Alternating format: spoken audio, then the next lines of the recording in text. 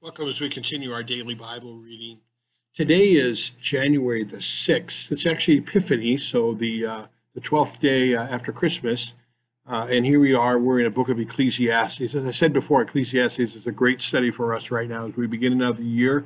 We assess our lives, where we've come through so far. We also look at the wisdom that God has granted to us in this past year. As we've learned things in life, as long as we keep ourselves focused on God, we keep ourselves focused on our relationship with God through Jesus Christ, the life that he gives to us, being honest with ourselves and with God too, and with each other, that we're sinners and we fall short of the glory of God. We are not God, but also looking at the blessings of God that he's given to us. And most importantly, the gift of forgiveness and salvation that come through him. Anything else that we get is truly icing on the cake.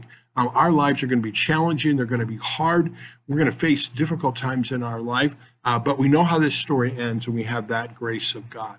So we're going to look at chapters 8 through 10. You should be on chapter 10 for today, but just a few comments as we go along the way. Chapter 8 really gets into what the wisdom of God is all about, and knowing that wisdom and how that wisdom is something that comes to us only from God as a gift to us by faith, as we understand Jesus Christ and his mission for us, and we understand the world from a biblical perspective on how God created the world as it's described in Genesis chapter 1 and 2, how sin came into the world described in Genesis chapter 3, then the impact of that sin, but then how the gospel, the good news of Jesus Christ, has changed everything. So chapter 8 really is kind of like the Proverbs, where it's got just some great words of wisdom that are there. For instance, in the first part of chapter 8, he talks about submitting to authority. He talks about the king. That's fourth commandment. Fourth commandment says, honor your father and your mother, realizing that God's the one who established authority. He gave us authority for our good. It doesn't mean that every king and every authority and every parent is right or perfect. They certainly aren't. But in general, God established authority for our good, and it's best if we follow that. The other thing he notices, and he brings up again in his wisdom, Solomon does, in verse 12, he says, Though a sinner does evil 100 times and prolongs his life, yet I know that it would be well with those who fear God. You know, it's so quick. We can look around and say, hey, God, those people don't even believe in you. Those who are doing bad, it seems like their life is better than ours. But Solomon is saying, don't kid yourself. It's not. And then Solomon looks at what he calls vanity, and this has been his theme throughout Ecclesiastes. In verse 14, he says, there is a vanity that takes place on the earth, that there are righteous people to whom it happens according to the deeds of the wicked. In other words, you may look around and say, wicked things happen to me, even though I'm righteous. I'm right with God by faith. And Solomon says, that's what happens in a sinful world.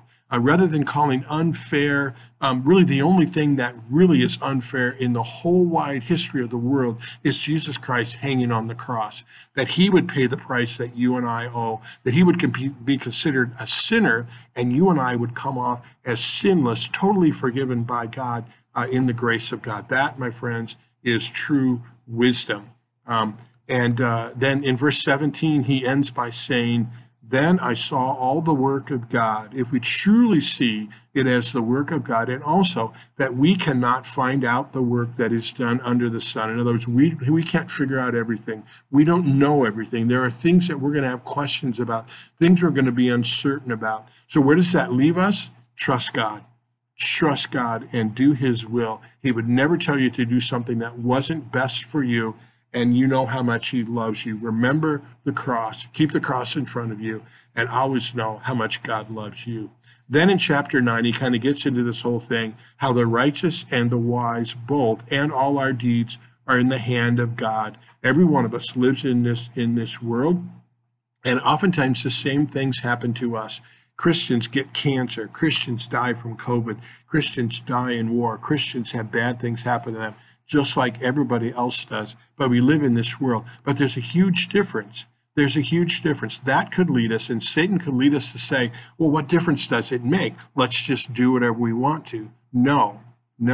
At the end of the chapter 9, he says, but wisdom is better than weapons of war, but one sinner destroys much good. In other words, be wise. Be wise in the things of God. Have faith in Jesus Christ as your Savior, and follow his ways. We know how the story ends no matter what. And that's a blessing from God. And then chapter 10 are just these great, pithy, short sayings of wisdom. Look at verse 8. He who digs a pit will fall into it. Don't go digging pits. Don't go thinking you're going to hurt somebody else, because in the end, you're going to hurt yourself. It happens when you try to take revenge. It happens when you don't forgive.